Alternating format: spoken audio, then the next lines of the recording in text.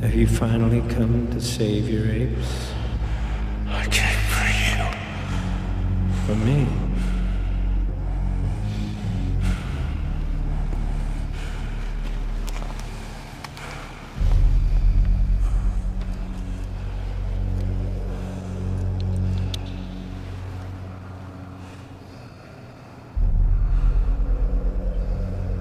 My God. Look at your eyes. Almost human. How did you know I was here? I was told you were coming. That more soldiers from the north would be joining you here Joining me? to finish us off for good.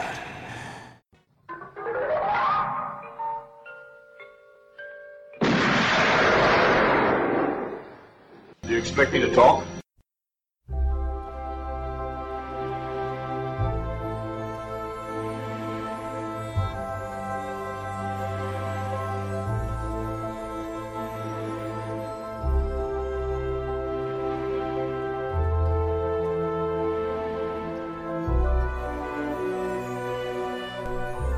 Good morning, good afternoon, good evening, and good night, and welcome to another episode of Do You Expect Us to Talk? We are finally back after a long break. Apologies, but tonight we'll be finishing off our Planet of the Apes series. This is episode 203. I'm Becca, and as always, joined by Chris, Dave, and Charlie. How are you all? Good evening, folks. Good evening, everyone. If the recording doesn't work, we'll just finish each other off. Something to do, isn't it? So this is the final of the Apes. Well, we were going to do a ranking episode. Now I'm not actually sure because I don't know. It's so long ago I saw the first few. This latest film that we're going to cover goes up to my number one spot. Well, there you go. So- That's our rankings episode then. That's what you need to know. We'll just do it at the end of this. We'll have a quick run through at the end of this, and then we'll work out. Yeah, what we'll do a quick ranking at the end because it's like quite a short series. Not like Bond or Marvel, it just goes on and on and on. I think if it was fresh, I could have got not the longest show, but I think we could have got a ranking show out of it. I think the No, problem I'm sorry is it now, took it so long. if you said to me now, talk about one, I don't know, Battle for the Planet of the Apes. Yeah, I remember it, but I don't know how much value I'd have to add now because it's a little while ago. But as for the end of this series, what are we covering tonight, Becca? Tonight we are covering War for the Planet of the Apes, aka Wolf to Puta, which I think is hilarious, starring Andy Serkis, Aldo Harrison. I can't say it. Is it Amaya Miller, Karen Conover, Steve Zahn, Toby Kebbell, Judy Greer, and others. With original score by Michael Giacchino, written by Mark Bombach and Matt Reeves, directed by Matt Reeves, and released in 2017. Well, yeah. I got thrown off then because you mentioned Matt Reeves, and you know how like the internet is full of like rumours that frequently turn out to be bollocks. Do you know what the latest rumour is about Matt Reeves and that Batman film? Oh, but I've He doesn't want to do he doesn't want to do the two sequels now because he's had a nightmare working with Pattinson. Because Pattinson didn't bulk up enough to start with, and he's always been a bit pissed off about that. And apparently he caught Pattinson and Zoe Kravitz having sex on the Batmobile. Called him really entitled, said he was the most entitled actor he'd worked with again, and he wants nothing to do with him after the film. Take that with a pinch of salt. He had COVID, lay off him, basically. He was ill. Maybe that's how he got COVID. Probably. He does come across as very kind of esoteric Pattinson. Because I'm a different plane to everybody else. He seems like the kind of guy who probably wouldn't be bothered to bulk up that much, and would just try and go with it. Yeah, he'd do what's needed, and then be like, yeah, it's fine. Yeah, we'll see. I don't know if that's true or not. Because they had that with Christian Bale, didn't they? Where he kind of, you can see shots in Batman Begins where he's like different. He's bigger and smaller because he was still kind of bulking up while they were filming it. Wait, he got too big, though, didn't he? He was told. You can see it in the extras where he's first trying on the sort of like hoists and that to be lifted around. He was bulking up after The Machinist, which anyone who hasn't seen it, just Google image search Christian Bale, The Machinist. That was his most extreme weight loss. Horrible. It's hideous. I mean, if you think he lost a lot of weight for something like The Fighter, this is something else.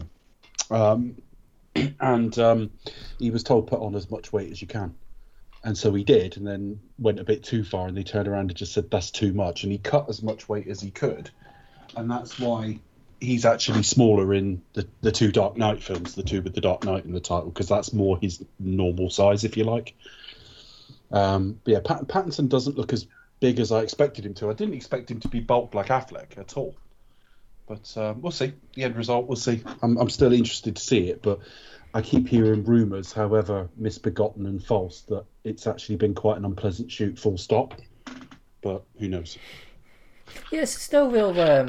Cause even you hear stuff about like it was a troubled shoot, and it was, but the film turned out great.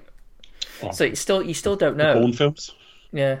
Yeah. The Bourne Certainly- films. Yeah, certainly the first two Paul Greengrass ones started without a script, didn't know what they were doing, days in, wondering what the hell was going on, what they were producing. They didn't know if anything was any good.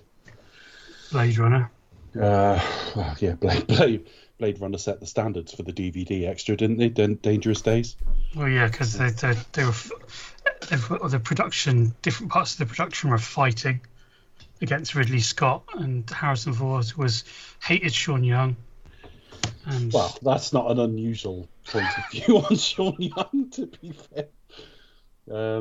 What was it? I mean, James Woods is not the nicest human being in the world, but James Woods got to get an injunction out against her when they were together on the booth. He just said she was crazy. And there's again, I don't know the truth is, but apparently she superglued his penis to his thigh.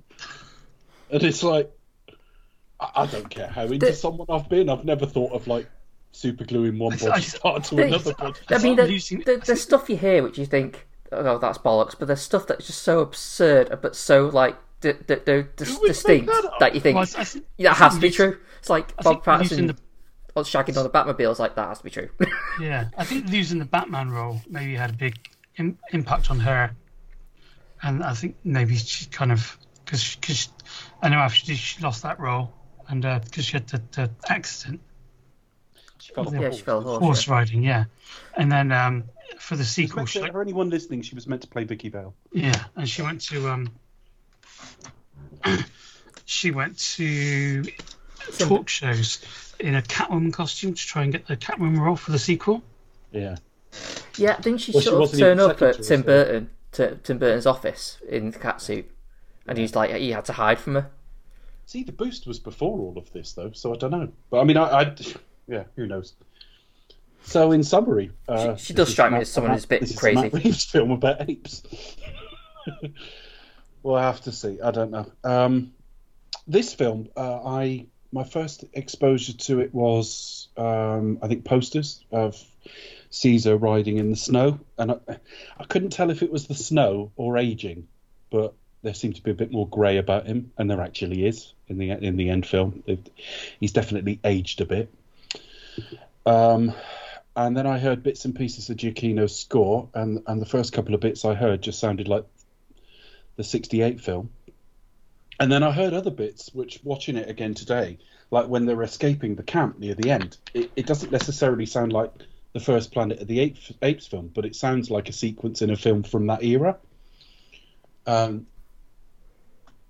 it just seems to be doing a bit of everything. It's got like a cohesive sound to it, and yet it's homaging something of 50 years old and still sounding relatively up to date. But obviously, Charlie can say a little bit more about the score in a minute. So that was my first experience with it, and I went to see it with a little bit of, again, trepidation isn't the right word, because I've somewhat enjoyed all of Matt Reeves' work. I'm glad he gets money to make films. I think he makes films well, and he makes them about interesting topics. But I found Dawn on first watching a harder watch than Rise, just because it felt a little bit too long. I checked out a bit of the final third, and it lacked any kind of levity. Again, I keep saying it, not looking for comedy, but it just lacked any kind of variance of tone. It was quite a dark, oppressive film. And so I went into this not necessarily super excited. I just wanted to see where the story would end up. Certainly the way the film ended I kind of guessed. I don't know why I kind of guessed. I don't know if it's something in his name or just the way trilogies are, but I kind of guessed the very end. And I went in and had just a really, really great time with it. In fact, I didn't have remotely as good a viewing with it today, but certainly on the big screen, I think I probably enjoyed it most of this particular trilogy at the time, and just came out very much in love with just the look and sound of it, but also we've come a long way. I mean, in a still photo, perhaps Caesar doesn't look much better than he did 6 years before. But in movement, it's incredible. The ability now to convey emotion through these creatures is astonishing, and there are 2 or 3 exceptional examples in the film. So anyway, yeah, that was me with the film sort of around it coming out. Did you sort of see it at the time, folks? I saw it. I saw it a couple of times. The first time it was in a. It probably wasn't the best of screens because it was like actually quite a packed screening. I remember feeling like quite boxed in. You know, you just sometimes in cinemas you just feel a bit when it's like full and you feel you don't have necessarily the leg space, so you just feel a bit cramped and you just feel a little bit uncomfortable, so you can't quite, you know. So half time you sat there like, oh, I'm thinking really enjoying this, but at the second time I can't wait for it to sort of get out so I can stretch my legs. So, but yeah, that was my first viewing of it. But yeah, no, I saw it again second time around. I remember seeing it in a double bill with, well, I say a double bill, I just went to the cinema and saw 2 films back to back with Spider-Man Homecoming, I think. It would be around the same time, because I remember hearing the 2 Giacchino scores very close together. Yeah. Because I made... He did score Homecoming, didn't he? He did, yeah. I made an effort because I didn't see Dawn at the cinema. Right. So, yeah, and I thought it was amazing. And yeah, I've still kind of got that view, really. It felt like the 2 kind of elements from those 2 films, kind of like the more kind of lighter aspects of Rise, and the grit of Dawn, kind of coming together and kind of in balance. And then closed it out beautifully. And I thought the Woody Harrelson character was amazing. It's a really good choice. Yeah, there's something a bit Hearts of Darkness about this. Yeah. Oh, definitely. I was definitely going for that. Certainly. I think so. I see. I would literally say Apocalypse now because I've not read the book, but he's not evoking like an overweight Brando to me. So I think I am going more with the original story of just somebody absolutely kind of losing their way. But obviously he maintains a different level of discipline altogether from sort of Colonel Kurtz. Yeah. Yeah, he was, and I can't actually think of better casting for it. I can't think who you would put in that role that could ever be better. So yeah, perfect. Yeah, and it was interesting that the way it was turned into not just man versus ape, but making his unit and him rogue anyway. One of the things I did pick up on it was I suddenly sort of felt like the way the apes were portrayed, it did, like as Charlie said, it kind of transcended just them being apes. It felt like they were actually just characters in their own, even more so because Andy Serkis obviously, Caesar's now more developed and he's older, so he's talking more fluently, while the other apes may be doing some more sign language. It's like a human life slightly truncated. Yeah. Because if I'm understanding the time scales in this thing, I'm presuming Caesar's in his early 20s at this point, very early 20s, 21, 22, something like that. I don't feel any need to correct me if I'm wrong, because I doubt I'm far wrong. And it really doesn't matter. The fact is, even if it was 30, it's far less than a human being when there's so much grey in him, and his son is effectively married. Whether they have marriage ceremonies and that is a different matter, but his son is married. He's I don't know I can't remember if he was a grandparent or not, Caesar, but it is effectively like it's a human it's a human life with all of sort of humans preoccupations in life, family and education and things like that, and home. That they're very. They're things we sort of ascribe to our own species, so I found it really interesting from that regard. You could basically lift like the entire story and everything else and just put it in a complete different context and use human characters, and you completely see it work fine, can't you? You can put it in like a more tribal setting or futuristic type sort of apocalyptic scenario, but using human characters, you can totally get it.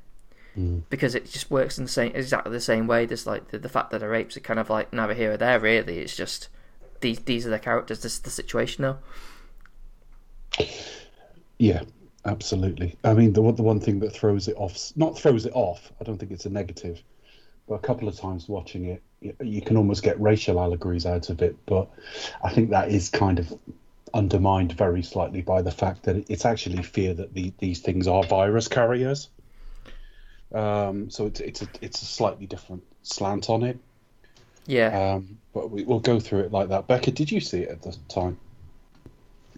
Oh, sorry. Yeah, I had a similar experience to Chris. So I think I saw it in a really, really rammed cinema. It was hugely popular. Two things. One, I don't know, it's always great to see it in that kind of environment when it's really busy, it's popular, and hopefully the reviews are going to be good. But then also you do kind of feel a bit boxed in, and also like I remember going to the cinema in the States. I think we saw the Watchmen movie, and it was rammed. It was obviously twice the size of what we have over here, and it was super packed. And just the audience were like so fervent and letting everybody know their opinion. It's like it felt a bit like that. But you can kind of feel like the tension in the air and how the film was really highly anticipated. Yeah, for me, this is like probably the best in the series. You mentioned Apocalypse Now and those sort of films. This has kind of almost like a biblical kind of style epic. It's very much as you say, Heart of Darkness, Apocalypse Now, Full Metal Jacket, a kind of very kind of Vietnam War movie vibe. Well, just a war movie vibe in general. I think obviously one of the other influences on this was Bridge on the River Kwai, I think. And obviously lots of other things are like sci-fi, like westerns, like Star Wars, a lot of biblical epics as well. And yeah, I kind of definitely got that scale again. And now watching it again with this as well, you just kind of it feels slightly different to the last film. But no, I had a really good time with it and really enjoyed it. And for me, this is it's the number one spot in the series. So I think I might be saying something very similar at the end. We'll run through it at the end, roughly where we have these. But I the one thing that I wasn't sure about on first viewing, and I'm still not sure about, is Bad Ape to me feels like an overcorrection to the second film. Like even Matt Reeves watched it and went, I think this is just a little bit too dour. I think I need to have some moments of lightness in it. Consequently, Bad Ape really jars for me, even though in isolation I quite like the character. I like the idea, and I think the voice is perfect. The choice of voice is perfect. But apart from that, like I say, I was really, really positive about it. Coming out, and so I was trying. Did you enjoy it, Chris? I think that's the only thing you didn't really cover. Oh, sorry, yeah. I did. I mean, there's parts of it like I was kind of leaning towards what Becca felt, feeling like this might be the best in the series. But I think I just think those typical Matt Reeves. I think it's too long, and I think that kind of ruins it. And I think the things like the Bad Ape character and Nova even. They sort of bring in Nova as a young girl. It just seems like padding. While I don't dislike them, I don't think like, oh well, there's a place for them somewhere. That they just, I don't know. I just don't. By the time the film's finished, you think, were they really that essential? Were they really that necessary? Did you really need to spend that long on doing take your time on other scenes? Because it's like well over 2 hours. It's like 2 hours 20 minutes, and you kind of feel, does it need to be this long? By modern standards, that doesn't strike me as too long on paper. When you think what the film is, and it's closing out a trilogy. I mean, they're talking about making more films in the same continuity, but certainly it's the end of Caesar's story. Spoiler alert for anyone who hasn't seen it. He goes off for a nice holiday at the end. Yeah.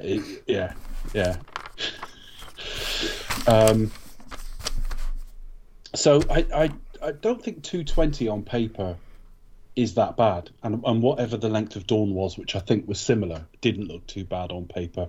Although this filmmaker likes his films a little longer, not quite in sort of Christopher Nolan territory, but certainly the first film, an hour and 3/4, that doesn't strike me as very Matt Reeves. And I definitely thought with both of his entries that, like, somewhere in the third act, I was like, yeah, I'm ready for this to finish now. But it's less of a complaint tonight than it was last week. When I watched Dawn, the third act pretty much lost me. I thought it was 2/3 of a great film and a third of, like, I don't really care, except for a few bits. The shot of him at the end when he does let Koba go. There were things in that act I liked, but overall I was kind of, skip to the end, folks. And I wasn't quite as bad with this one, and I do think it's a better balanced film. I think Charlie's right on that. I think even the sort of colour palette, the positioning of it looks great. What do they call them? Donkeys in this, don't they? The sort of helpers to humans. Actually, the first thing I thought of was familiars in sort of vampire films. That's what it made me think of. It made me think of, those guys in, like, Blade and things like that who are desperate to carry favour with what they, it's slightly more fear-based in this, but I found all that way more interesting, and I think the film is probably the most interesting of the three.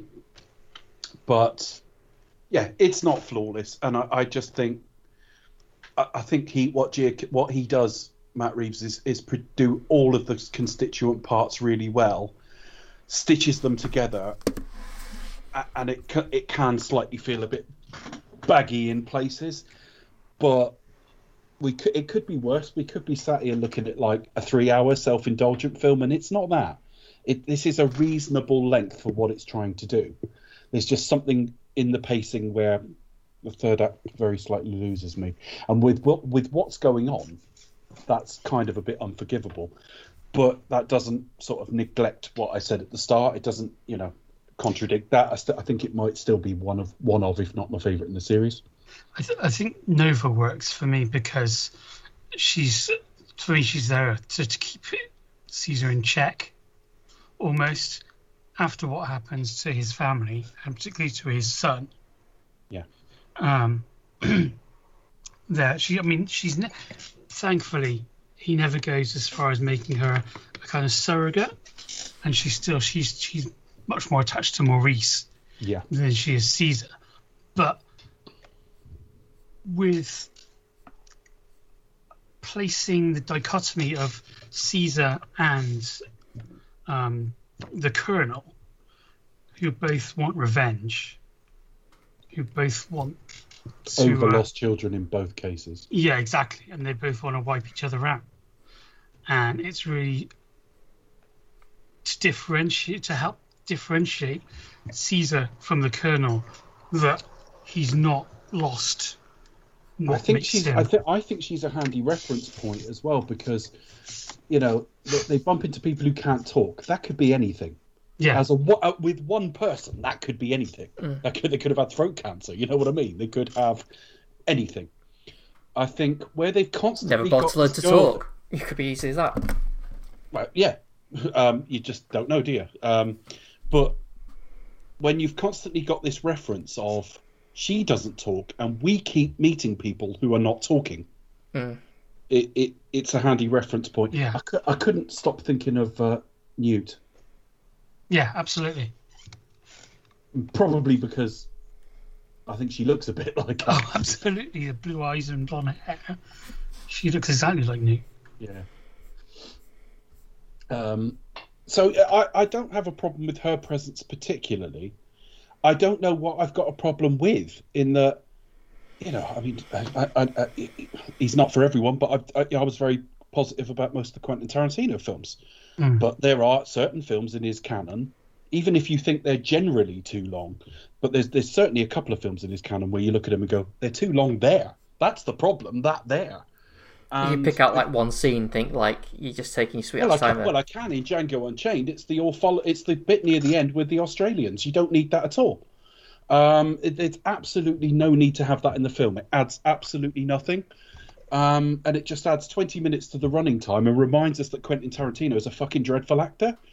He actively damaged his own film there, because that film would rank higher in his canon if you took that 20 minutes out. With Matt Reeves, I don't actually quite know what the problem is. And I don't think it's a problem. In that, if you said to me, is Matt Reeves a good filmmaker, I'd be very, very positive about him. But there's no doubt that in both of these films, which I think are superior and make up 2/3 of an excellent trilogy, there's just something a little bit in the pacing. I think they're both slightly too long. They're not miles too long, they're just slightly too long. But if you said, what would you cut? Unlike you, Chris, I don't know. I don't actually know what I would cut. Well, it's kind of, I mean, again, it's one of those things where it's like 2 hours, 20 minutes, and when you go through the story plot by point, I mean, yes, it's like, you've got plenty of set pieces, and there's more to it than what I kind of wrote and what basically happens, but there isn't a great deal, really. It's just like, you know, they go to one place and there's a big old scene when they're talking to, you know, Bad Ape, and that can take about 15 minutes. And then they walk somewhere, find something, that could take another 10 minutes. Do you know what I mean? So it's knocking thing. So but I didn't feel scenes were overly lingering. No. But I think when they're all like together, and then when you think about the running time and by what you actually have, you think, well, yeah, you know, it's not like anything significant. It's not like full of plot. Do you know what I mean? I mean, in a way, that can be a good thing, where it's like you feel battered by plot. But I think, you know, but that was one of the things I noticed by looking at like what actually happens in the film. Like, you know, when we talk through running them sequentially. Well, if we're done in 20 minutes, we'll know that's the case. It's funny because, I mean, it reminds me of The Great Escape and those kind of films. In what respect? In terms of like the whole prison camp escape and that kind of the more kind of epic kind of war films that they used to make. Yeah. And I was just looking at The Great Escape, and that's 172 minutes. Funnily enough, you know how we've all got like films that we perceive everyone's seen, and we've all got ones we haven't. Yeah. The Great Escape was one of those until about a month and a half ago. I'd not seen it. And I watched it about a month and a half ago, and I must admit I was bored stiff.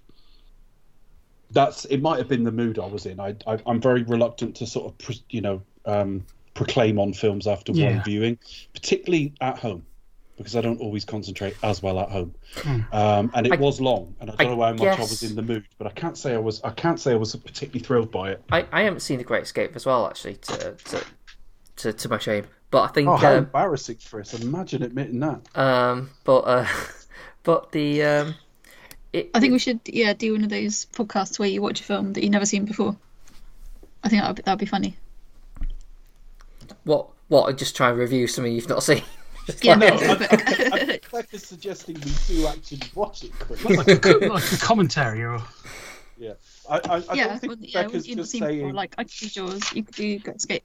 Like, when there's you've never seen Jaws? You've never seen. She's never seen Jaws. No, she hasn't. God. We've had that conversation. We've had that conversation, but just as an example, I thought it would be funny. It's going in the. It's on the list fairly soon, and Charlie's joining for this. Becca does want to see them, I believe. Yeah, I can't wait. Well, yeah, Rebecca hadn't seen Rocky though. When we came to reviews, isn't that right? And that's still one of my favourite series ever, Rocky, that we did, partly because we went through it like with Becca seeing it for the first time. Yeah. And she responded really well to them as well. So Jaws. You haven't seen the Lethal Weapon films, Becca? I don't think so. I might have seen. Is it the second one because it's got the exploding toilet? Yeah, it's got Patsy Kensit in it. So yeah, that one I think. But apart from that, I've not watched them. I've not sat down and watched them from beginning to end. Yeah. It's just films that that have been on my list. For whatever reason, I've just not got around to it, or not been able to get around to it for whatever reason. So apart from Joss Ackland being in it and Patsy Kensit, the only bit I remember from Lethal Weapon 2 That's so It- random. She popped up in It's random the fact, right? It's the fact Did she do a that terrible American accent? I'd never No, heard. she's just South African. Oh, Yeah, Fair right. enough. She's okay in it. She's fine. Although I've not seen it for years, to be fair, and I've probably only seen it a couple of times anyway. Lethal Weapon 3, I know I've only seen once, and Lethal Weapon 4 I saw at the cinema, and I've only seen once. The first one I've seen a handful of times, but I didn't know the American term "batter up," as in baseball, batter yeah, it's a up, baseball right? player. He's in bed with her, and she's like naked but pressed against him. You can sort of see her tits a bit, and he says "batter up," and all I could think of was like fanny batter. I didn't know what he meant. Right? I thought he was saying like, "I've got you nice and creamy," right? And I thought, even for a 15 or an 18, that's surprisingly graphic for like a wide appeal cop film. And then a couple of years later, I was watching, I don't know, A League of Their Own or something like that, and they said "batter up," and I was like, oh, he didn't mean fanny batter. Fair enough. It's Or it's did funny he? because the same year was Back to the did he? Future 2, and that's got Griff saying "batter up" before he goes after I Marty still McFly. didn't know what it meant, even when he had a bat in his hand, unless, because Griff's doing such a weird voice, I didn't pick up what he was saying. Probably because that voice is weird. That year was such a big year for movies. You had Batman in that year as well. God, yeah, License massive year. to Kill. License to Kill just got crowded out. Yeah. What I'm sure there's other films as well. Ghostbusters 2. Yeah. Which is so just that was just would be mental for I mean, movies. by modern standards, it's still a big year by modern standards, but pre-COVID, we were getting way more than that. But relatively speaking, for its time, there just wasn't the market. We still had 3 and 5 screen cinemas maximum in most places. So a lot of things just got absolutely crowded out that year. And especially the rating as well. Yeah, wasn't Honey, I Shrunk the Kids that year? Yeah, and Bill and Ted's Excellent Adventure, Roadhouse. I'd see Excellent Adventure, for some reason I always put in 87, and that's not right, is it? I think it was made in 87, but it wasn't released until 89 Yeah. because one of the companies went bust or something. But even yeah. then, Go on, you had sorry. like Field of Dreams and Parenthood and The Burbs. So all these kind of, Well, we've not even mentioned Indiana Jones and the Last Crusade. Turner and Hooch, Look Who's Talking. Tango and Cash, Black Rain. Talking of wide appeal films, The Little Mermaid, that would have been more the family end, but that did good money. Yeah. That reaches Disney as well.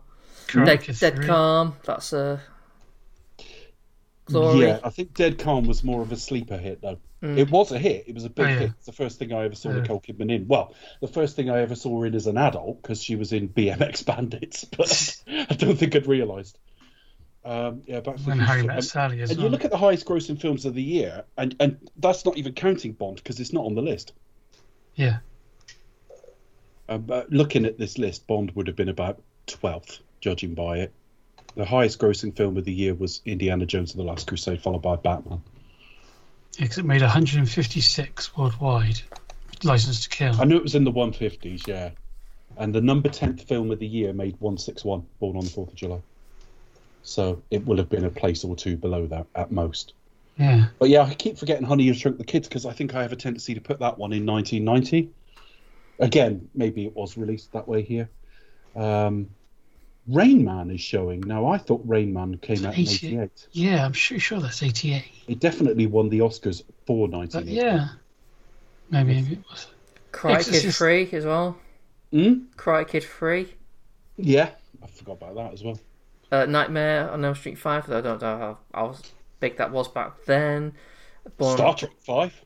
Bored on the 4th of yeah. July. But even though we're sort of like having an ironic laugh about one or two of them, they are all big name films. Yeah. Star Trek 5 might have come out a little bit cheap looking, and some people might have been disappointed with it. But Star Trek films always do a certain amount of money, and it's always in the top sort of 25 of a year. And so Looks like Rain Man came out in mid-December 1988. So made most of its money in 89. in 89. Oh, so So they which is counted why the it's on the top list. there. I mean, we're missing out the big one though, which is Police Academy 6: City Under Siege. That's the. But that's the thing, though. I mean, even when you look at the type of films that are in Weekend at Highest Bernie's. Grossing, Dead Poets Society, Look Who's Talking, and then Born on the 4th of July as well. So the kind of variety that you just don't get now. Yeah. No, I think that's probably fair enough. But this film wasn't made in 1989. How did we get onto that topic? I think we tailed off, but I think the point I was going to make is like films we haven't seen. But I think I was going to say when you see like a classic film that you've not seen, your expectations a bit higher as well. So you kind of like watch it thinking like, oh, well, I expect it's going to be great, and you kind of. You watch it maybe in the wrong circumstances, and you just think, it's not working for me, or I'm just not quite engaged. Do you know what I mean?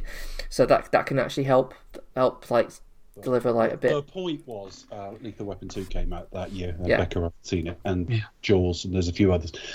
We started off by likening this to The Great Escape, which was something I hadn't seen until fairly recently. Let's see how similar it is. Shall we discuss this film sequentially, folks? Yes. I'm just looking at all the films that are out there. Pink Cadillac. What's the Natalie Clint Eastwood. Yeah. thing film? Hey, I tell you what, I was getting quite a Clint Eastwood vibe off Caesar tonight watching this. I don't know if it's because he's got like kind of a whisper of a voice, and he's quite expression. Yeah. When I say expressionless, I don't mean in terms of poor acting or animation. I just mean he as a character is fairly impassive a lot of the time. He's got a scowl as well. Yeah. It's very Clint Eastwoodish. I know. There was something he said at one point, and I thought I must remember to point out that was really Clint Eastwood then. So where do we start? Well, one of the things I figured out was the Fox logo actually sort of starts off with actual like drums, like as if it's like made by the apes themselves. Yeah. It was like kind of like that. Yeah. That kind of thing. I like it when they do that. Yeah. Fox, for all their flaws, did used to do a few different things with their logo now and again. Yeah. Like the X would always disappear last in the X-Men films and stuff like that. And the Alien 3 one where the last note just goes into this kind of drone. Yeah. Which is the one where it looks like it's kind of underwater, or that's kind of like a ripply blue kind of. I know they did that on an X-Men trailer, but it might be for something like Titanic or something, or. Titanic was a Fox film. Yeah. That could have been. But all these will come to Disney Plus soon, so. Well, yeah. Disney Plus Star. 2 days after we record this. Yeah. Yeah. Nice. Yeah, we timed that well. It just means I might watch the first couple of series of 24 again. I don't know about anything else. No, we need to watch 5. That's the season. Oh, that's the one with the evil president. Yeah. And where David Palmer's shot in the first episode. Yeah, he's the best season. Those of you who've never seen 24 haven't had it completely ruined now. Yeah, but even so, still watch it. It's great. Season 1 is really good. 2's not quite as good, but good. 3's all right. It's got a decent actor in it. But that, Chase. 4 and 5 are great, and then it starts going downhill a bit. Yeah. I could just imagine someone listening to this now. It's like Milhouse on the Simpsons, the Pooch episode. When are they going to get to the fireworks factory?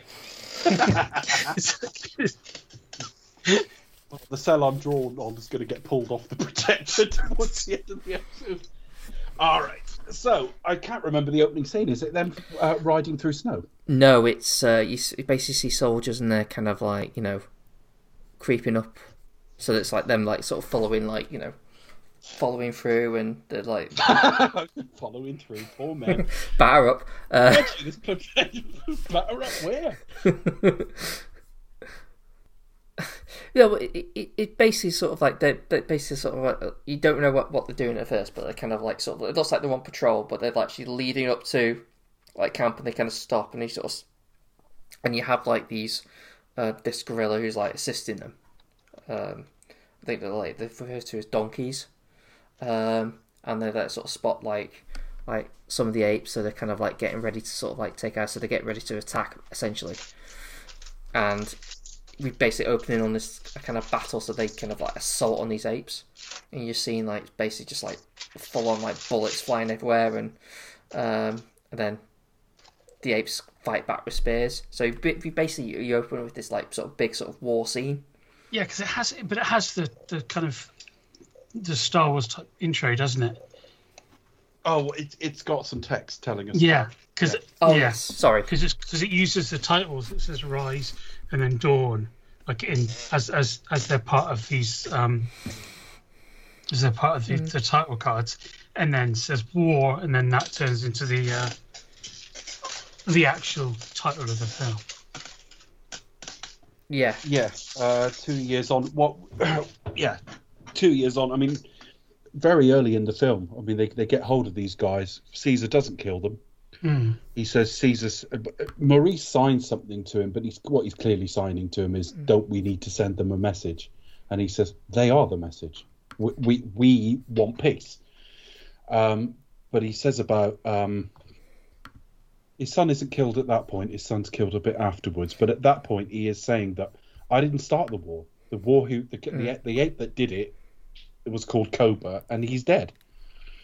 And apparently, this gorilla who's helping them has been caught. Is like you kind of get told that he was like a follower of Cobra. And they're all kind of staying away, wondering what Caesar will do to them. And I find that very interesting. It's such a small throwaway thing. But Caesar's our protagonist. Caesar is the character we believe in. There's not literally, of course, but there's a humanity to Caesar. And yet there are followers of Cobra, and we know from the last film some were following him just in fear, who are scared of Caesar. And I just find that interesting that the film went there, even in a throwaway fashion, because Caesar's actually been generally pretty merciful. Yeah. It's a brutal fight scene when they come back with spears, and just see how brutal even the simplest weapons are just sort of come across as actually quite effective and equally as brutal as the Halo bullets. Yeah. But anyway, so Caesar basically sort of sends them back. They take the I forget what he's called. I think is he just referred to as donkey? Red. No, he's got a name. You're right. Yes, it's Red. Yeah. Bear in mind, Charlie says I haven't watched this in 2 months. I finished it 2.5 hours ago, and he remembered and I didn't. I've just got the script up. Oh, okay. All right. I've actually got one on the screen, but I didn't. Yeah, it's Red.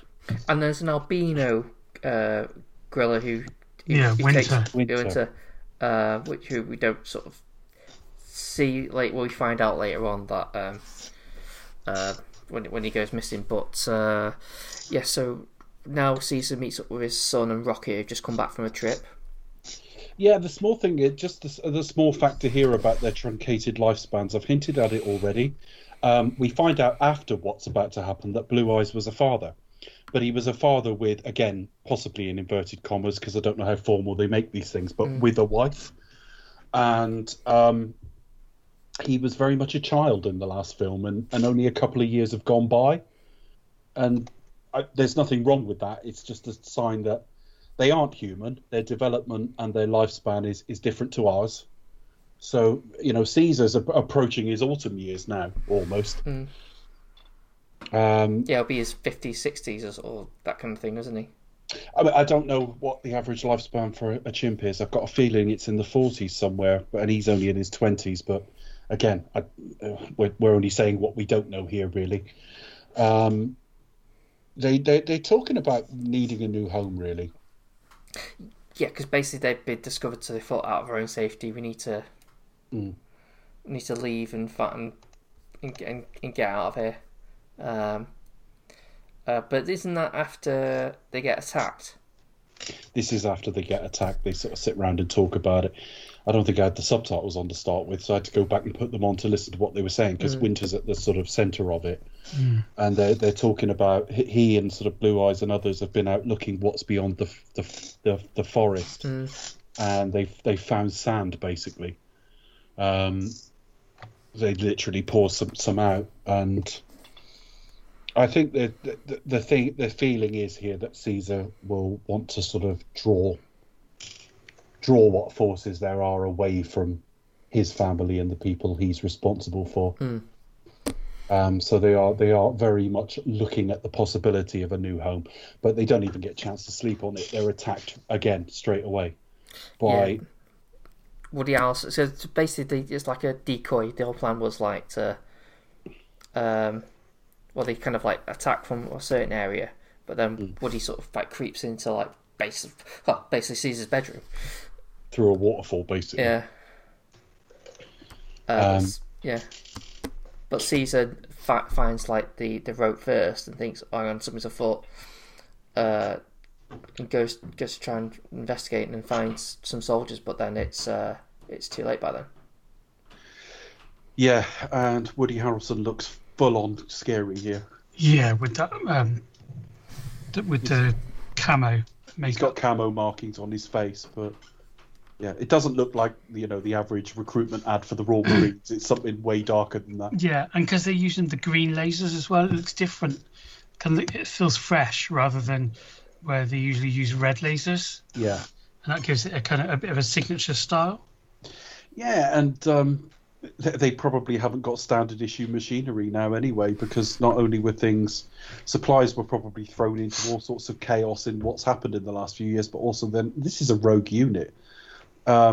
Even if they did still have standard issue stuff logically, for the film to be kind of dropping the hint they're not Commodore Garden soldiers anymore, this is helpful.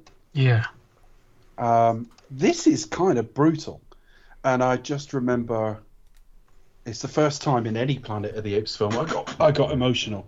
It wasn't at the point where the attack happens. It's at the point where Cornelius is found alive. Yeah. So basically, Caesar's got 2 children, I believe 2. I don't know if there's a third. I think there's 2. Yeah, 2. And his wife. So Judy Greer does the sort of the motion capture for his wife. I don't think she ever speaks. And then you've got Blue Eyes, who's was in the last film as well, and Cornelius, who was born in the last film. So he's about 2 at this point. And Blue Eyes and his wife, whose name I've forgotten, are both killed. And they go off to look for Cornelius. And when he sort of appears around the corner, the shock in Caesar's face and the sort of just his breath literally being taken away, and then that flash in his eyes, it just looks so human. And I say it again, we've come a long way in 6 years, because you could produce images of Caesar that looked that good 6 years before, but I don't think you could emote quite that well and that realistic. That's one thing I loved about this film, is that the amount of times you saw Caesar's eyes, close-ups of his eyes, and giving it that, to be able to do that, the confidence to be able to do that. Yeah. With a digital creature. With anything like that, if you get it wrong, it looks silly. Well, yeah. So you can commit to doing that scene, throw a load of manpower at it, and have something that looks really hammy and stupid. You've got the reference shots from Andy Serkis, obviously. And I know they're doing performance capture, but there's still animation involved. Of course, yeah. Whenever they've talked about, should we nominate these actors for Best Actor and things like that, it's like, no, because their performances is somewhat interpreted by somebody else. But you can see Andy Serkis in this. Yeah. Yeah. I thought it was this was probably 2 years after the film, apart from the last scene and the Woody Harrelson's last scene.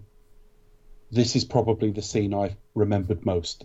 His face, literally, I was just blown away by it when I first saw it. I saw it on the big screen, and I just thought, I can't believe they've done that to that quality. Because I've just got choked about a digital character. So now they've got to get away, haven't they?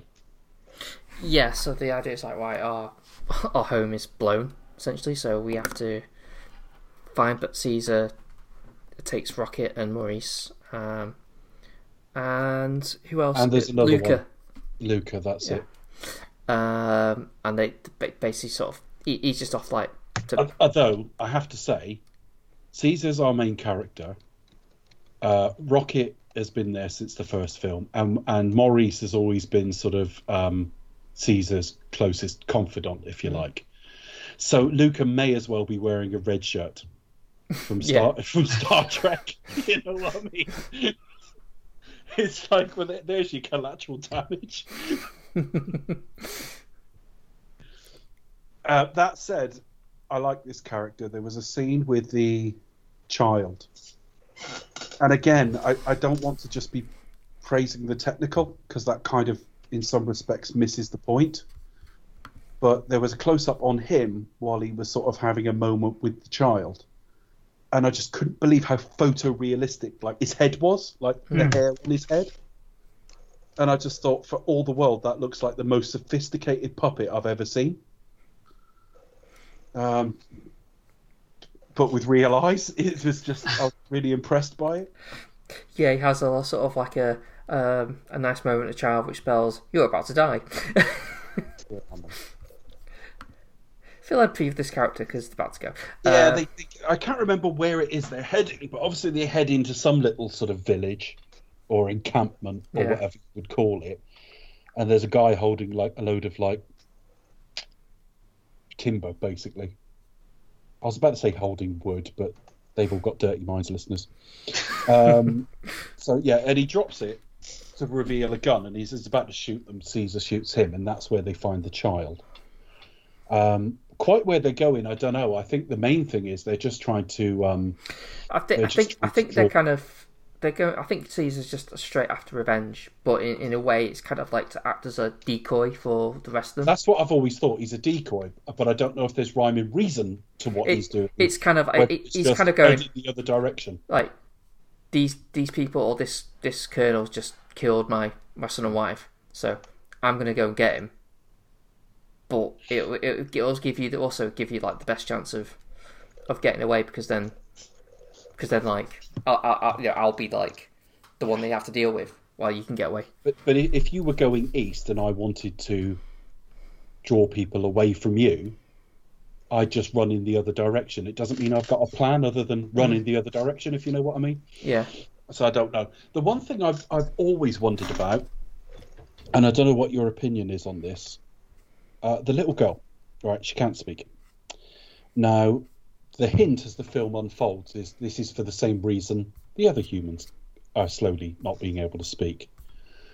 But the other humans are losing all mental capacity, and I'm not sure if the girl falls into that category. So I'm not quite sure what the situation is with her. I don't know, because I don't think it's even established.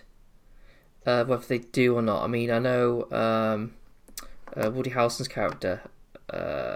He says that like they've lost his humanity and that, but I don't actually see that. I'm not convinced he even recognised Caesar at the end. Yeah, I don't know if it's because she's pre-adolescent. Yeah. Well, she could even be second generation with it. We don't know who her parents are. Yeah. I.e., like a limitation's been passed on to her, but she's not dying of it in the same way. I don't know. Yeah, so it may be that it's kind of paving the way for humans to exist, but with the muting as we've seen in the original films. Yeah. I mean, mutations. They're exactly. Yeah. That's what the fear is. You can understand the fear of apes here. If there's, I don't know if it's a flaw with the Woody Harrelson character, because I really like him as an actor, and I like the character, and I think the character fits the film, but he's just possibly slightly too one-dimensional. For the nuance of the fact that, like, even the most reasonable human being would be a little bit fearful of apes and fearful of each other, because they've, all the survivors have caught this thing. It's now mutating. Would anything be stopped if you took apes out of circulation? I don't really know. I think we do actually see Winter, don't we? They go to like a military camp next. Yeah. Yeah. So they find Winter basically like sold them out. He's now like a donkey, so to speak. Yeah. and so they go and question him, and they find out that basically he let Red go and went with him because he kind of said, "Oh, you'll be allowed to live." So he kind of did it to save his own bats. But then they end up he ends up getting killed or suffocated because he tries to call for help, and they try and. He's terrified again. It's brilliant motion capture. Maybe they could have achieved some of this a few years before, but they wouldn't have achieved it with every character. There just wouldn't have been the resources for the technology that was around. So you might have had Caesar looking great and one or two of the other characters. Winter is a minor character, and yet they've really, really essayed his fear here. So they end up unconscious. Then what? It's a road trip. Yeah. They find They basically find the Colonel's not there, so they go and try and find the Colonel. Yeah, and they find bodies, one of whom's alive, can't talk, blood coming out of the nose. So Caesar shoots him because Maurice says he's not going to make it anyway. He's been shot already. And then I think we meet Bad Ape. Yeah, so Bad Ape tries to steal the shotgun. Yeah. And... we spend 20 minutes, half an hour talking with Bad Ape. I don't know what to make of Bad Ape. I appreciate Bad Ape because... All right, on the plus side, he's really well animated. On the plus side, I recognise that they've made some effort to address what I perceived as a slight failing of the previous film, and presumably they did too, of not quite varied enough a tone. I don't know if this is the way you fix it, but okay. I think the problems I've got with it is it does seem a little bit out of place, and I can't help but hear that that's Steve Zahn. So I don't know. There's some sort of SNL comedian's voice coming out of a digital ape. I find that a little bit off-putting. That's not his fault. That's the fact I know who he is. And I think you're right. I think this section of the film goes on a bit too long. But I must say, some of his little moments are quite funny. Yeah, so when he kind of rushes off and then appears to sort of trips over something and goes okay. And that got a laugh. Especially, I think, remember in the cinema. Yeah. And, and he'll be speaking pretty perfect English and then have a momentary bit of excitement about something and go straight into ape noises. And I just kind of like it, but... What he adds to the film, I don't know. I genuinely believe he's there to sort of correct something they think they got wrong last time. But I might be wrong. I'm not in their heads, of course. This is where the film starts to lose me very slightly. Yes, because it's kind of dragged on a bit. So, let's have a look at my notes. It also must say, sort of, Caesar's having, sort of, visions of Cobra throughout. Yeah. So, obviously, after killing Winter, he kind of, sort of has a dream where Cobra tells him, ape, kill no ape. He's not a natural killer, is he? That's his conscience talking. Yeah. But, yeah. There's basically just follow the show. They basically find the camp, don't they? Or they come across some other soldiers. They talk with Nova, who's not called Nova at this point, but the little girl ends up being christened Nova by Maurice. Yeah, they end up having a struggle with some soldiers, and Luna gets killed. Yep. That's your red shirt. And then from that, Caesar says, "No, I'm going to go it alone," and then basically goes to the campsite. Where the Colonel is, there's apes sort of almost crucified, and kind of in that scarecrow kind of pose, which was in the first film. This is brutal. I mean, they're slave labor basically, and they're not being fed or watered really, and it's just utterly brutal conditions. And another thing with what they're able to do now with Caesar is the pain and tiredness on his face just really builds up over the last act of the film. He even loses a bit of his colouring. So he gets captured. We have the big meet up with Woody Harrelson. We know he's a wrong 'un because he's wearing sunglasses at night indoors. Oh, that's just evil. I mean, if he'd smoked a cigarette as well, Christ. By having copious amounts of some sort of alcohol. They're always drinkers. They often have that. They frequently smoke, yeah. Yeah, he sort of he apologizes to Caesar, but it's kind of a non-apology apology. I'm sorry I killed your family. I was trying to kill you. Mm-hmm. And then he's sort of put to work as well. Yeah, so it's kind of like a little bit of a throwback to the first film because it's like he's like back in chains with other apes, and kind of has to sort of. There's a little bit of like there's a natural sort of leader with him where he kind of almost like sort of sparks a revolution because he sort of stands up and says no, they need food and water. You want them to work. And that's just like common sense as well, because like you have to feed them something, because otherwise you're not going to be able to do shit for very long, because they'll be just too weak. But he said no, feed them, and the colonel is like threatening him with no, I'll just kill you, and then the other apes sort of work on behalf of Caesar. So they sort of start, no, we don't want Caesar to die, we'll carry on working. So Caesar doesn't give up, but the workers kind of, it's almost like an I Am Spartacus kind of moment. I don't want to say quite that way, but it's like it does inherit that Caesar is a natural leader that they all follow and are willing to do whatever it takes for him.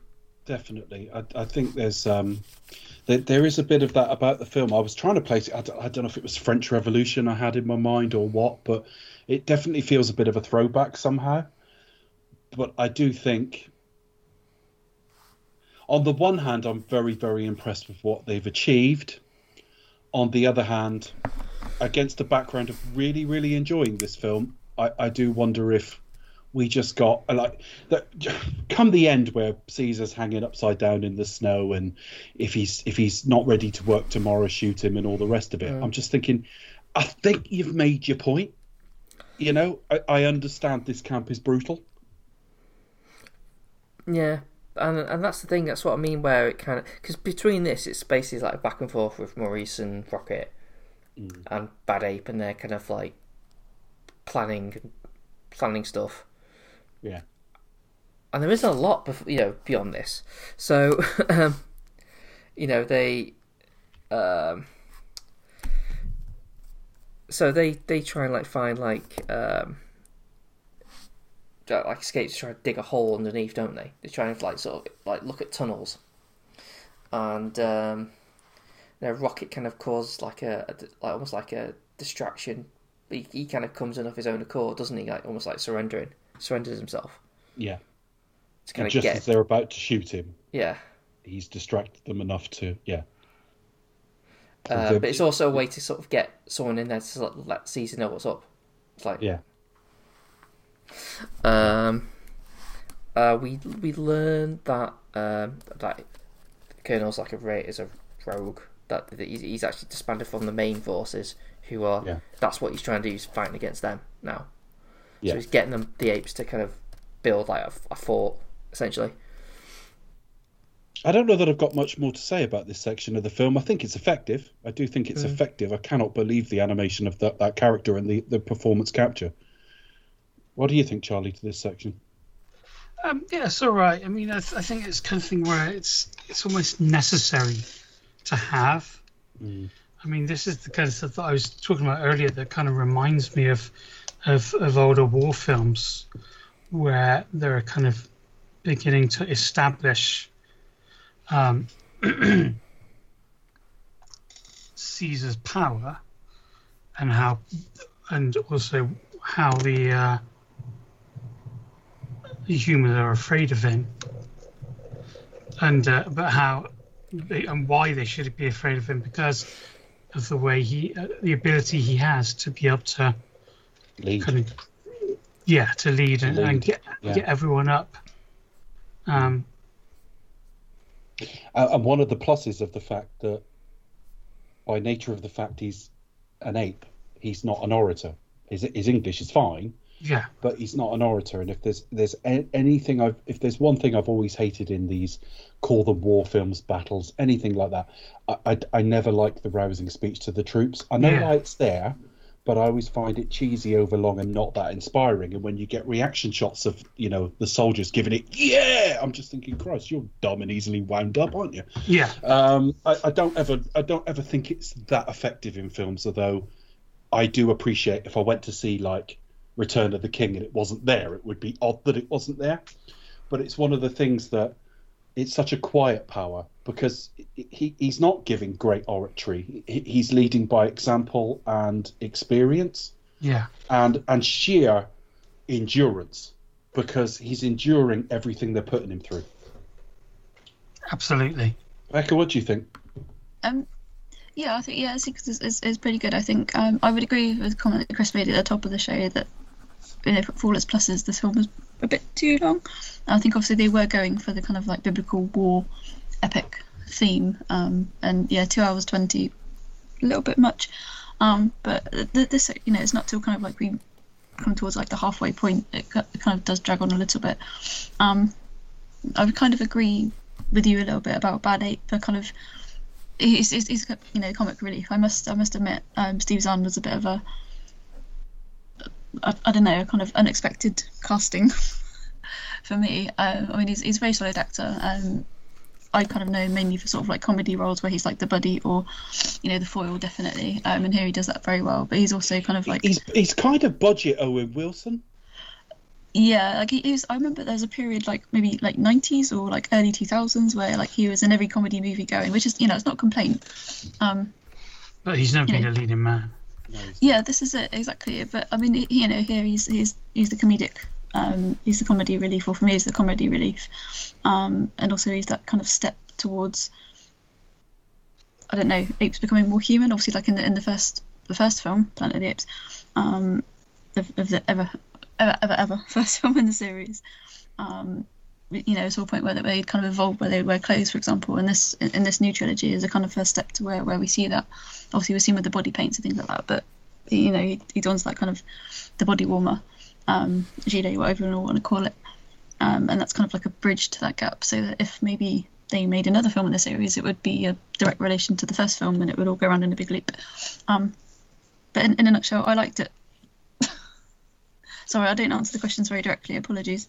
No, just trying to pick up on all the various points that you made. I mean, eventually, I don't know that I want to say much more about them leaving the camp other than they do, and it is quite grueling to watch Caesar to go through all that. It's a bit epic, isn't it? And you do get that feeling that you go through it all with them. Running times are such a weird, esoteric thing anyway, because I watched Once Upon a Time in the West for the first time in a few years last week. It's half an hour long, and I love it. Yeah, some of those films are really long, though, aren't they? It's not a problem in and of itself, and I'm not sure. I think it is full of a load of padding. You could point to a couple of things, notably Bad Ape, I suppose, but it's almost something intangible. It's almost like Matt Reeves has a wonderful skill set, and he just hasn't quite mastered flow. Maybe for me, not for everyone. I mean. Again, the other thing is we all have different reactions to these things. There's certainly some people you put films on for, and if it's over 90 minutes, they're going out of their heads. So no, I mean generally this is kind of one of those films like we've been through this series and all the films. If you think of all the films that we reviewed so far, some where their runtime better than others. Like look at the really long Bond films that we've reviewed, or some films perhaps are too short. 90 minutes when they could be an hour. Quantum of Solace, the poster. It could be 2 hours or something, for example. Yeah, Quantum of Solace would be a much better film with 15 minutes more to breathe. Well, this is it. Yeah, it's a perfect example. And likewise, you've got films like Skyfall and Inspector that are even the earlier Bond films. The Inspector be 2 hours, whatever. And it just depends on how they wear their runtime. But I mean, I think in general, this film is probably one, even though it is long, it's better pace. It does, it hits a few snags here and there. And around this sort of point, it does begin to drag for me a little bit, but. Yeah. To make up for that, you do kind of feel that you're going through that process with Caesar. Well, I think the unspoken thing from me so far is that I think I'm going to rank this film top, and I feel like I've done nothing but pick fault with it. And I think there's a backhanded compliment in that I think the fault I'm picking is because I think Matt Reeves is that talented. I think he's that good that I think he's certainly, a step above Rupert Wyatt and that sort of thing. Definitely. I would definitely agree with you. I think it's one of those films where it's a combination of everything. It's like technical excellence, performance, motion capture, which I agree with you guys deserves awards in itself. Score, it's just everything coming together in a really cohesive way. I mean, yes, there are a few niggles here and there, but yeah, definitely the direction and technical brilliance. He sat at the centre of a film that's beautifully acted, incredibly animated, looks great, sounds outstanding. So you got to give him all the credit in the world. The only scenes I really want to refer to going forward, unless anything else comes up for people, is obviously the death of our sort of two main characters, if you like. Caesar had the doll that the little girl had. I think he tried to keep it safe for her or something, or she gave it to him. I can't really remember what that was about, but he took it away in spite and then got infected by it. So he got infected by that. So Woody Allen they're all complaining, the soldiers, that he hears them complaining they haven't seen him. Sorry? Woody Allen. Did I say Woody Allen? I was going to say, do you mean Harrelson? Well, I think I called him yeah. If you're going to disagree with my casting choices, Woody Allen. I knew I'd do that once tonight. I think I needed that accidentally at the top of the show, so I might have called him something else. But they were trigger warning. They were complaining they hadn't seen the Colonel, and Caesar realizes something's going on, and he goes up there and he's basically lying on, I don't know if it's a bed or a sofa or whatever it is, unable to reach a bottle on the floor, unable to reach his gun. His nose is bleeding, and he's hissing, not talking. I found that an interesting choice. It's not that he can't speak; he's hissing. That's the only way he can express himself. It's almost like an internal frustration. There's something logical about a soldier hissing when they can't talk. And I just think all of those choices will have been conversations that happen. And Caesar wants to kill him, but just can't bring himself to do it. Lets him kill himself. It's always like the poetic ending, isn't it? Sort of like, you end up becoming the thing that you fear. Because and largely, I mean, he might have caught it anyway. I mean, like the current pandemic, there's multiple ways to catch things, and they're not always your fault. But in fact, they're more often than not your fault in any way. But if he did catch it off that doll, which is the implication from how the scene is shot, he caught it because of his own pointless cruelty that just wasn't necessary at all. In trying to prove a point to Caesar, he's ended up giving himself the thing he feared. And Caesar, in the escape from that area, clearly takes a bullet, although we don't see it. And when they sort of get away to their sort of promised land, he dies before he can. He gets an arrow as well, doesn't he? Because you had because in this big battle scene, we got the other soldiers coming over, and the end of the apes escape from the prison or from the camp. They're trying to get cut across and they're getting shot by the big artillery stuff. So Caesar tries to blow up the big tank using the grenade, but the Red, the donkey, he has his moment. Yeah. So it's weird because throughout the film you have one of the soldiers stand out because he was there at the beginning and he's one of the ones that Caesar spared. So you're kind of expecting him to kind of have a sympathy, his moment to kind of spare Caesar. No, it's so they kind of do a 180 where it's actually Red who kind of starts sort of, no, I'm on the wrong side here, and kind of gives himself the ultimate sacrifice. Yeah. So that's well done. And then Caesar just blows up the tank and just blows up the entire wall. And then everything blows up. He gets away. Very impressively staged. I mean, just the levels of destruction and how they happen. It's properly storyboarded. It isn't explosions for explosion's sake. There's a logic to how that whole place goes up, which I like. And I think the last thing I'd like to mention is just the mocap and animation work on Maurice as he realizes Caesar is dying. Again, they didn't just have a ton of tears coming out of his face. They animated it very subtly. That this is going to mean more to Maurice than he can let on, and hurt him more than he can let on. Yeah, and he sort of says, "Oh, your son will know who his father was," and it's Cornelius. So, yeah, and then there's a look up to the sky, as to say Caesar's spirits left, and end credits. It's amazing just how much is done in this film, and this one particularly without dialogue. I agree. When you think of the scene with the last scene with the Colonel. Yeah, I agree. There's not a word. He hisses, and that's it. Yeah, in other films that would be kind of like maybe spelled out big for you. Dialogue, kind of last stand kind of thing. Yeah, but it's a stage beyond that, Chris. Think how brave that is, because if you've got Denzel Washington in your cast, you think, well, I'm not worried about dialogue in that scene because he'll be able to show me it with his eyes. Writing it with no dialogue when you're trusting an animator to do it off a performance capture, that's braver. Absolutely. But you also got Woody Harrelson there as well, and you can see the desperation in his eyes, almost like you could kind of read exactly what's going through his head. I only noticed it tonight. I'm overstating something that was quite a small choice, but just the fact that he's a soldier, and it's the one thing that he most feared, the fact that he hissed, was just a really interesting choice.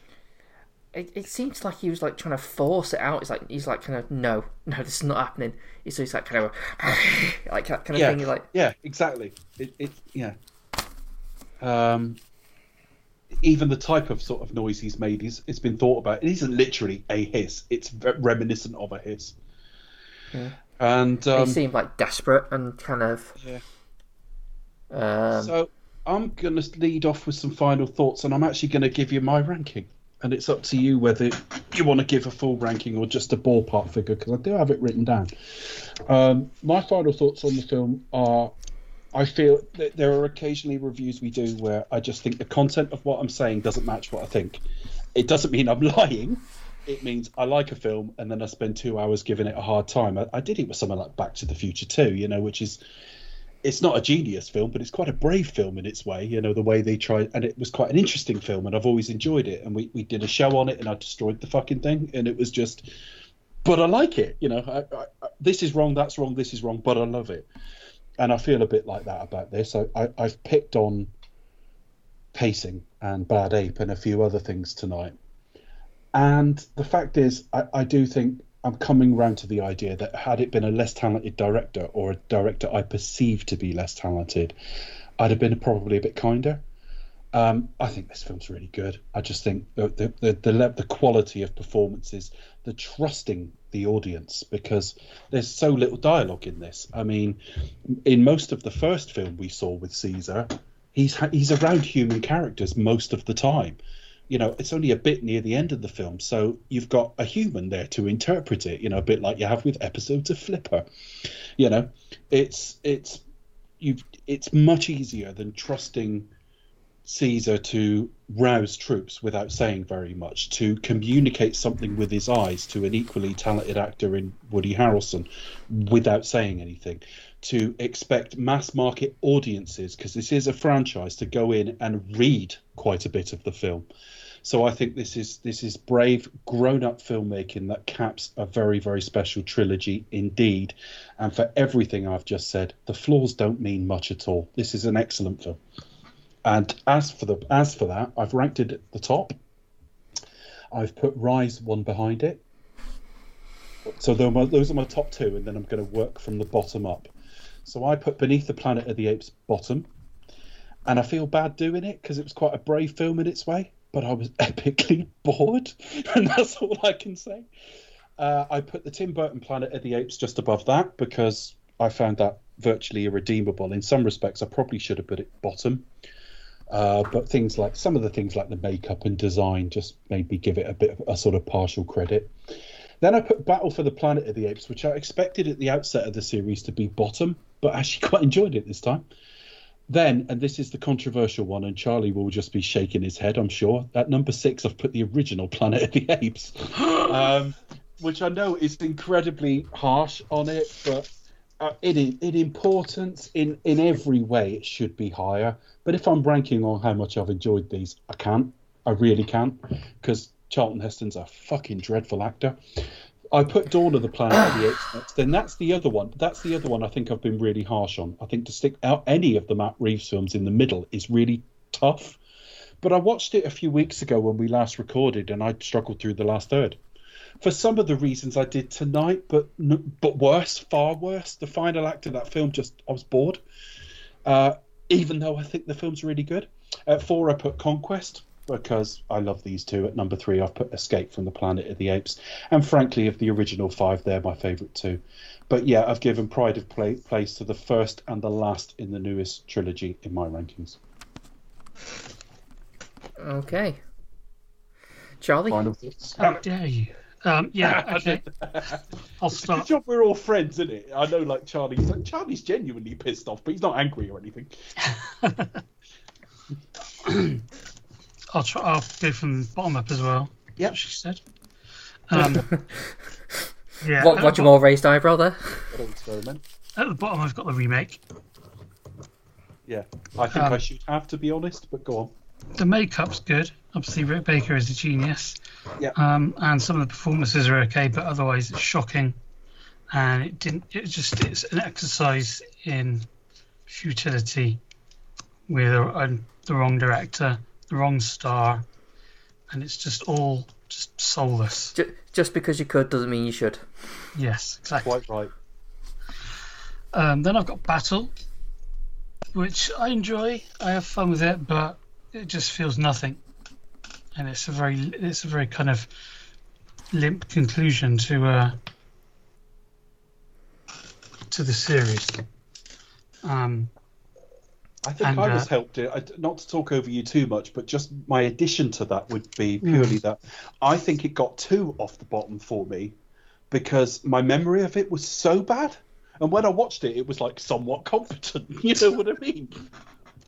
Anyway, sorry, go on. Sorry. And then I've got Beneath, just really for those last 15 minutes. I mean, I recognise that the rest of the film is boring as hell and fairly dire. But those last 15 minutes just redeem it enough for me. And the nihilism of it, just to put it above Battle. I do think I was harsh putting it bottom. That was a pure enjoyment call because it has so much more ambition than the remake. Yeah. At number 6, I put Rise, which, yeah, I really enjoy it. But it's just, I'm not a huge James Franco fan, but it's just one that I enjoy, but I recognise how good it is, but it's not one of my favourites, you know? No, I know exactly. Then we've got Dawn. Okay. Which was kind of much more along my kind of taste than Rise. I think that's true of me too, generally. Yeah, it just everything about it, just the general tone of it. I think I was much more interested in. Then Conquest. Yeah, you get into the good stuff now. Yeah. Then War. Yep. Then Escape, which is just fabulous. I love Escape. I think that's I could have put that top quite easily. Yeah, and then I kind of flitted between that and the original film, which I do have as top. Yeah, I expected that. And to be honest, even though my list is very different from yours, I can't pick it. Not that I would, because we're all polite to each other, but I could not pick a single flaw with that list. I really couldn't. I couldn't go. Whereas you could look at mine and go, "What have you put that there for?" I can't do that with your list, if I'm honest. So I quite like yours. It's good. Thank you. Have you got one, Chris? I don't know. I'm still trying to figure it out. Trying to remember. I know the Burton remake's definitely bottom, and I can tell you that for free. I don't know, Becca. Have you got a list yet? No. So this film's at the top, remakes at the bottom, everything else in What's between. your favourite? To be honest, it would be very similar to yours, Dave. I think it would be broadly similar. I kind of might rank the original slightly higher. And then some of the Duff ones in the middle. Well, I wrote my list a few weeks ago, right? And I Yeah. promised myself I would just read it out tonight and justify whatever it was I thought weeks ago. And I couldn't remember what was in it. Has it changed in those weeks? I do think I've been harsh on. So what I've done there, I try to balance quality. It's not objective, of course. It's subjective. Quality but with quantity. What I believe is quality with what I enjoyed. And what that list is literally what I enjoyed. Because I've been too harsh on at least 3 films there. Way too harsh on 3 films. But if I rank the order I want to watch them in, that's the order. That's correct. Do you have your favourite's War, is it? Yeah, this one's my favourite. And then probably, oh gosh, yeah, this is quite difficult to do like an on the spot ranking. You don't have to do a whole ranking. What was your least favourite? I could guess. These probably is the remake, and then probably that really awful 70s one. You didn't like Beneath, but then maybe it was Batman. I'm sorry, no, I wasn't a fan. I do apologise. I know some people do like it. Chris, where are you at with it? I think. So I do really like the new trilogy, so I'm going to put them at the top. So I'm going to put Dawn, Rise of War. So Dawn first, Rise second, War third, then Planet of the Apes fourth, and then you can kind of interchange Escape and Conquest. I agree. For me, they're very different films, but they feel of a piece. It's that, but also it's like, you know, if I want, I mean, I would say Conquest is probably a more kind of one you can probably put on more, because it's very sort of quite actiony kind of, Yeah. you know, but then again that it doesn't have a lot in it, whereas I think you get more out of Escape, but that Escape's kind of very sort of light. And Yeah, I mean, it doesn't do you know what I finish mean? like, but a lot of the running time's funny. There's not many Yeah. battle stuff in it, which is kind of in its own way good. So I'm just a bit like, I don't know which one I prefer. I can kind of interchange both of them. The remake is dead last, and again with Battle and Beneath, again they're kind of interchangeable, because while Battle isn't that great, neither's Beneath, but you know, one plays it kind of safe-ish, and the other one kind of, you know, just sort of goes for it and misses. But there's elements of like, well, at least you went for it. Do you know what I mean? So I don't know. So I'm kind of Beneath the Planet of the Apes always reminds me of that episode of The Dukes of Hazzard where they changed the 2 leading men just for 1 season. There's just something a bit TV movie spin-off. It's like this is our TV version of Charlton Heston. So yeah. I think that's why it went bottom. It was just like it's actually, it's just the one I enjoyed least, to be honest. But Charlie's right. It's a brave film. It's a very brave film. So yeah, Becca, have you got any facts to finish us off? Ooh, that'd be nice. Can you finish us off, Becca? factors. We're going from the bottom Pardon? to finish us off. Yeah. That's not what I'm here for. All right then. Yeah, I've got some cobbled together factoids. Please wait. Talk amongst yourselves. Okay. Now it's time to Sorry, finish it's being us really slow on my side. Apologies. Okay. There we go. Right, I found it now. Sorry. Yes, fun fact number 1. For the rebooted series, also it contains many references and callbacks from the classic movies. This film is no different. War from the Planet of the Apes appears to continue this trend, with Nova being named obviously after Linda Harrison's iconic role, and also the name of the rebelling humans Alpha and Omega, as a reference to the name of the bombs in Beneath Planet of the Apes. Fun fact number 2, the only returning actors for his latest film have been the actual motion capture one, so Andy Serkis, Karen Connell, Terry Notary, they've all appeared in the previous new reboot series. Fun fact number 3, one of the few films, this is a bit of random, and sorry if I've got this wrong, we've spoken a bit about the technical elements of this film, so excuse me if this is a glaring error. This is one of the few films of since the 1990s, I've written of the 1990s, since the 1990s, to be shot on 65mm, and it gives it a really highly stylized, epic feel.